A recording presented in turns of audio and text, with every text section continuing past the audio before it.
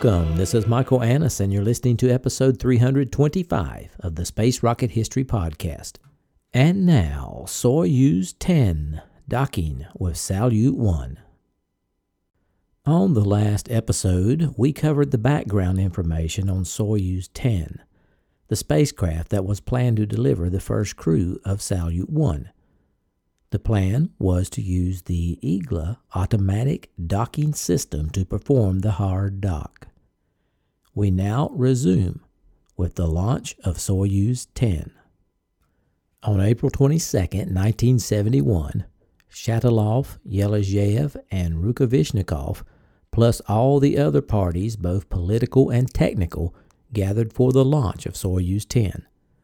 But the weather began to deteriorate rapidly. Even the veterans of Tyuratam could not recall an autumn cold rain falling in late April. A glitch in the form of a failure of the pull-off plug to eject from Block 1, the third stage of the carrier rocket, was chalked up to the rain on launch day. Finally, a decision was made. All the systems were brought into their initial state. The launch was called off. Many of the technicians in the bunker joked that Shatilov simply could not lift off on his first try. The crew was evacuated from the Soyuz, the problem with the pull-off plug was solved, and the launch was postponed for 24 hours. On April 23, 1971, everyone once again gathered for the launch. This time, the launch proceeded normally, and Shatilov, Yelizhev, and Rukavishnikov were placed in orbit. The radio call sign of the crew was Granite. The first crew reports from orbit were optimistic.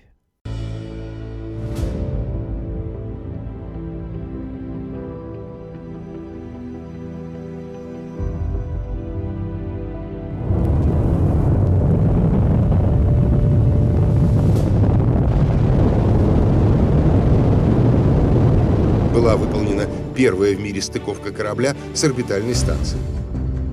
Однако из-за неисправности стыковочного узла корабля не была достигнута герметичность, поэтому переход на станцию «Салют» был отменен и полет досрочно прервали.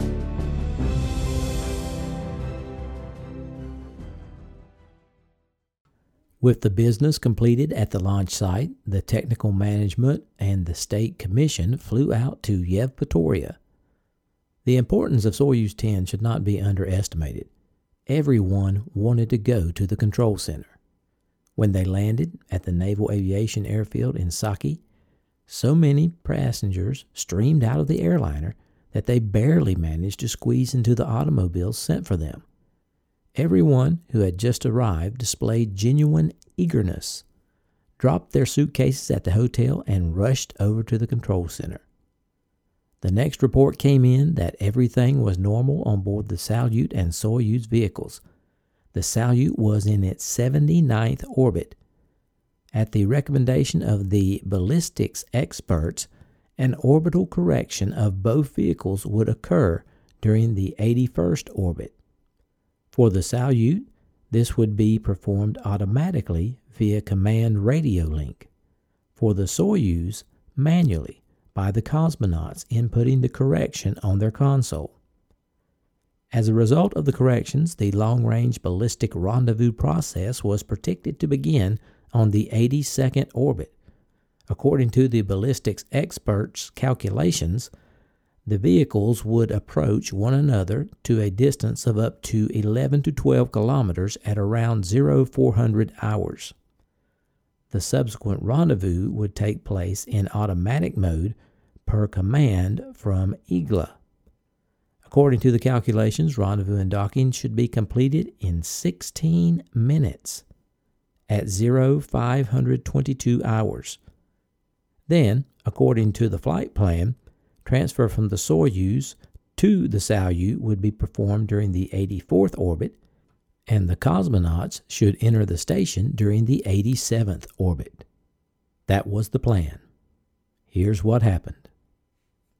Ground Control had just managed to sort out the list of operations for the two vehicles and the allocation of responsibility for them in the control and analysis group when two instructions came in from Moscow. First, prepare the crew for a conversation with Brezhnev, and second, transmit on board the text of a greeting from the Communist Party of Bulgaria. Then, suddenly, the report came in that during the fifth orbit of the Soyuz, the first orbital correction had failed. The situation was immediately reported to Moscow with a request that the crew not be distracted by conversations with Brezhnev and greetings to the Bulgarians. OKB-1 Chief Designer Mission demanded that the causes for the failed orbital correction be explained to him. By now, so many people were crammed into the control room that there was no places for the bosses to sit, and it was quite difficult to consult with one another, talk, and command the various services over the dozens of telephones. The State Commission and the upper management became a disruptive element in controlling the flight, but no one could tell them that. Flight Supervisor Rauschenbach had the unenviable task of explaining the first failure to the chiefs while working with the ballistics team to make the next correction. He told the chiefs gathered around him that the cosmonauts received the data for the beginning of the correction very late, and when they pressed the key on the console, the ionic orientation system's readiness for orientation was reset. During his explanation, a report came over the loudspeaker. Soyuz 10 correction designated for 0134 hours. Engine operation time 17 seconds. Yelizheyev reported that orientation had been executed and they were ready for correction. Tracking Station 15 confirmed that the settings had been input into the Salyut for the corrective acceleration at 0254 hours. The bosses continued to be a disruption. While Mission was arguing with General Kerimov, suddenly they both demanded reports about backup scenarios in the event that Igla were to fail. Mission and Kerimov repeatedly interrupted flight management, demanding continuous reports. At that time, to make matters worse, information came through about some glitch in the system for monitoring the station's orbits. Kerimov and Mission broke out in a furor at the ballistics experts. Reports from the loudspeaker cut into the general uproar.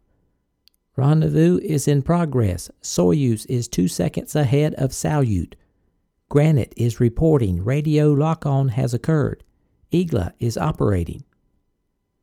Colonel Aganzanov, who was in charge of the command center, couldn't stand it any longer, and despite the presence of his direct supervisors, he yelled into the microphones feeding out to the general conference line and communication with the crew.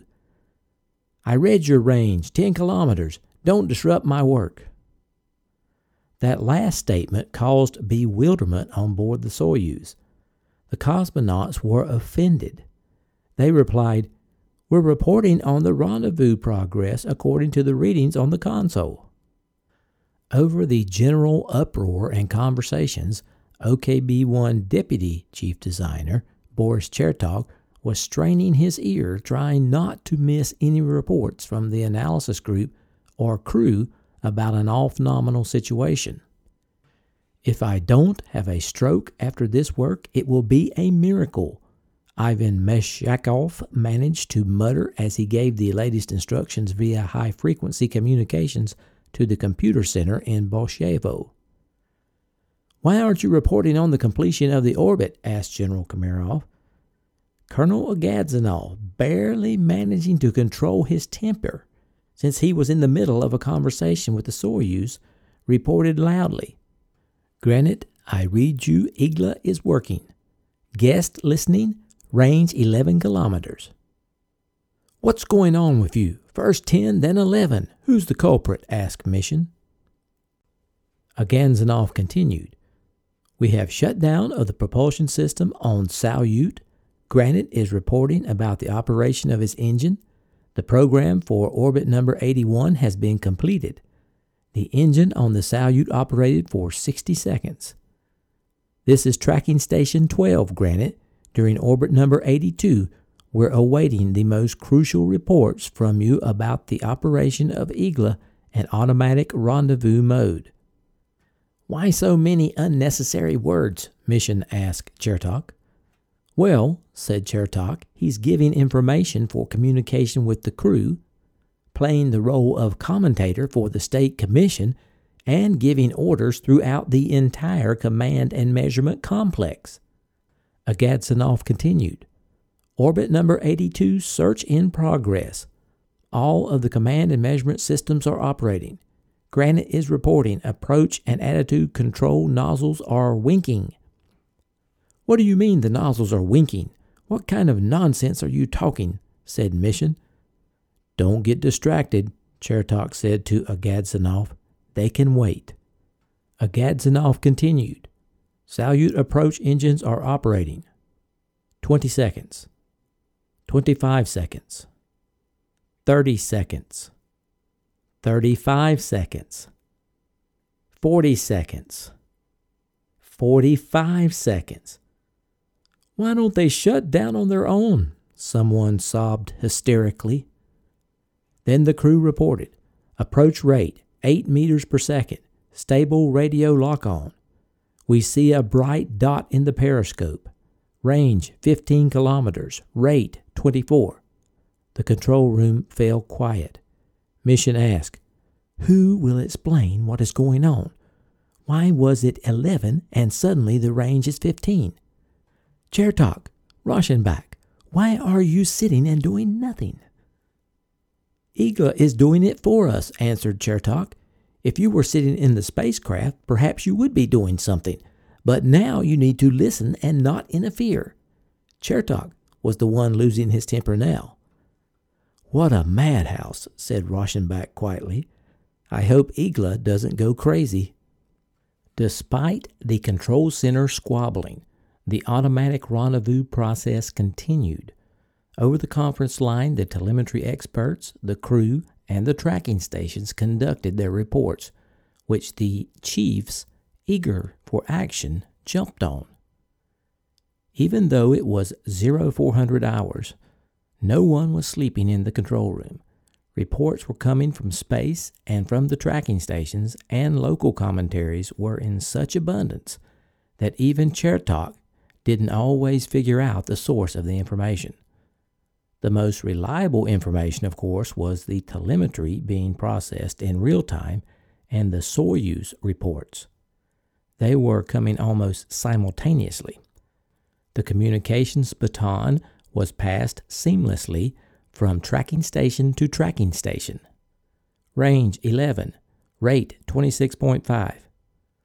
Hundreds of officers and soldiers at the tracking stations, communication centers, and radio stations, invisible and unknown to the top chiefs, were doing their jobs calmly and selflessly. Colonel Voronov was in charge of creating and then operating all the command and measurement communication structures for all of the space programs. He was the command and measurement deputy chief, but had a modest manner and tried not to come to the attention of the high-ranking guests. A report came in. Range 8, rate 27.5. Range 6, rate 27. Approach and attitude control engines are burning. They've begun turning the spacecraft. They can't approach at that rate, fretted Mission. Why aren't you doing anything? Tell the crew what to do. We don't need to do anything. Deceleration will begin now, Rauschenbach reassured Mission.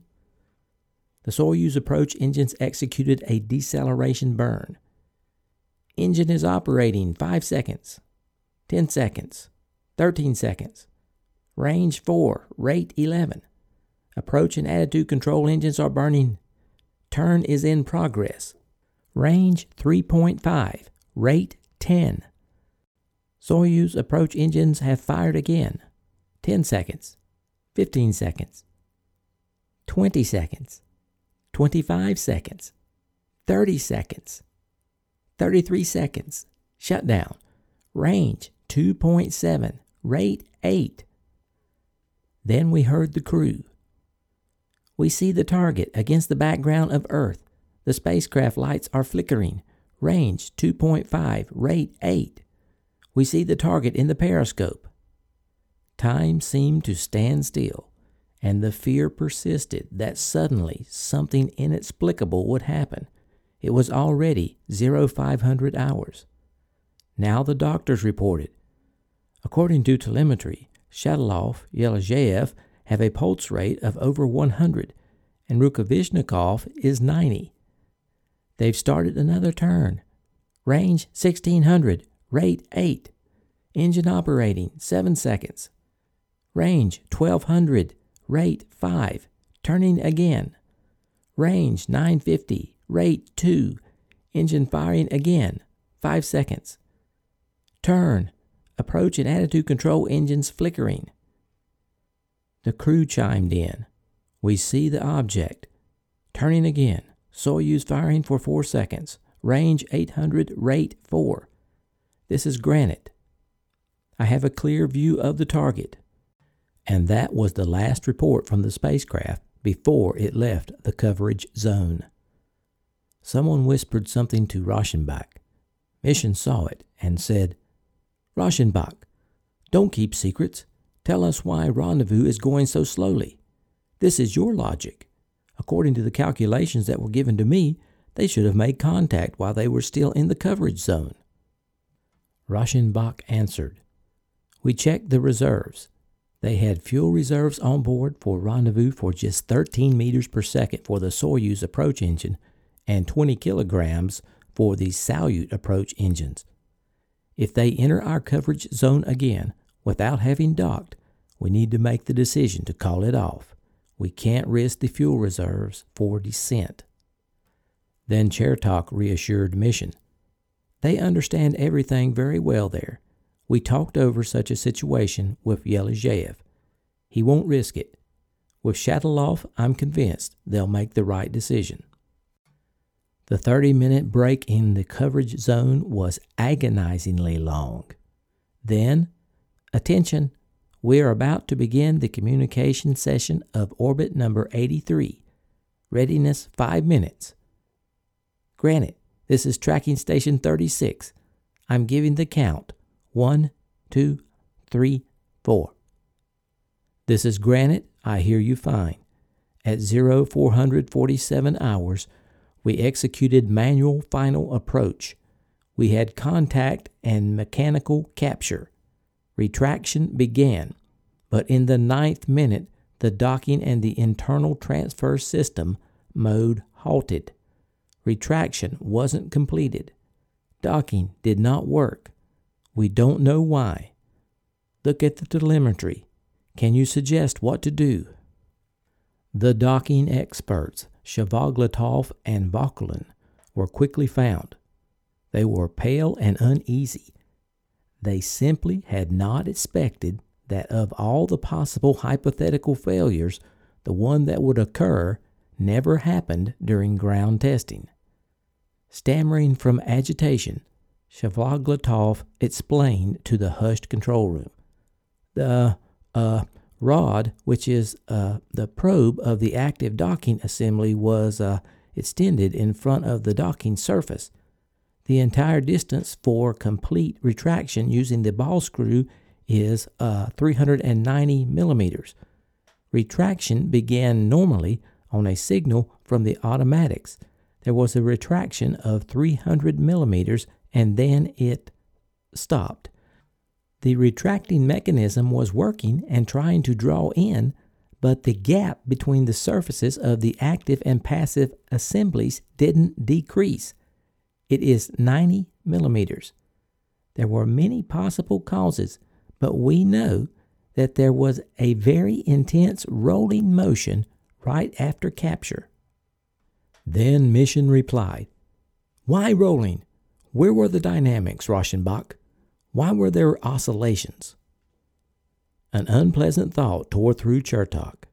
Yelizhev had reported that after capture, the approach and attitude control engine's indicator lit up and blinked for about 30 seconds. During that time, the vehicle rocked intensely. Chertok then laid out his explanation for the docking failure for Mission and Kerimov, saying, "Most likely, a mechanical failure occurred due to the large lateral oscillations. We failed to shut down the control system immediately after contact was made. A disturbance occurred, which the angular rate sensors monitored. The control system tried to compensate for the angular deviation, but capture had already taken place. So instead of settling down, rocking began. But rather than rocking about the center of the mass, it was on the rod that was engaged with the solute in the receiving drogue. Then we broke something. It is now pointless to continue docking attempts. We need to make the decision to undock."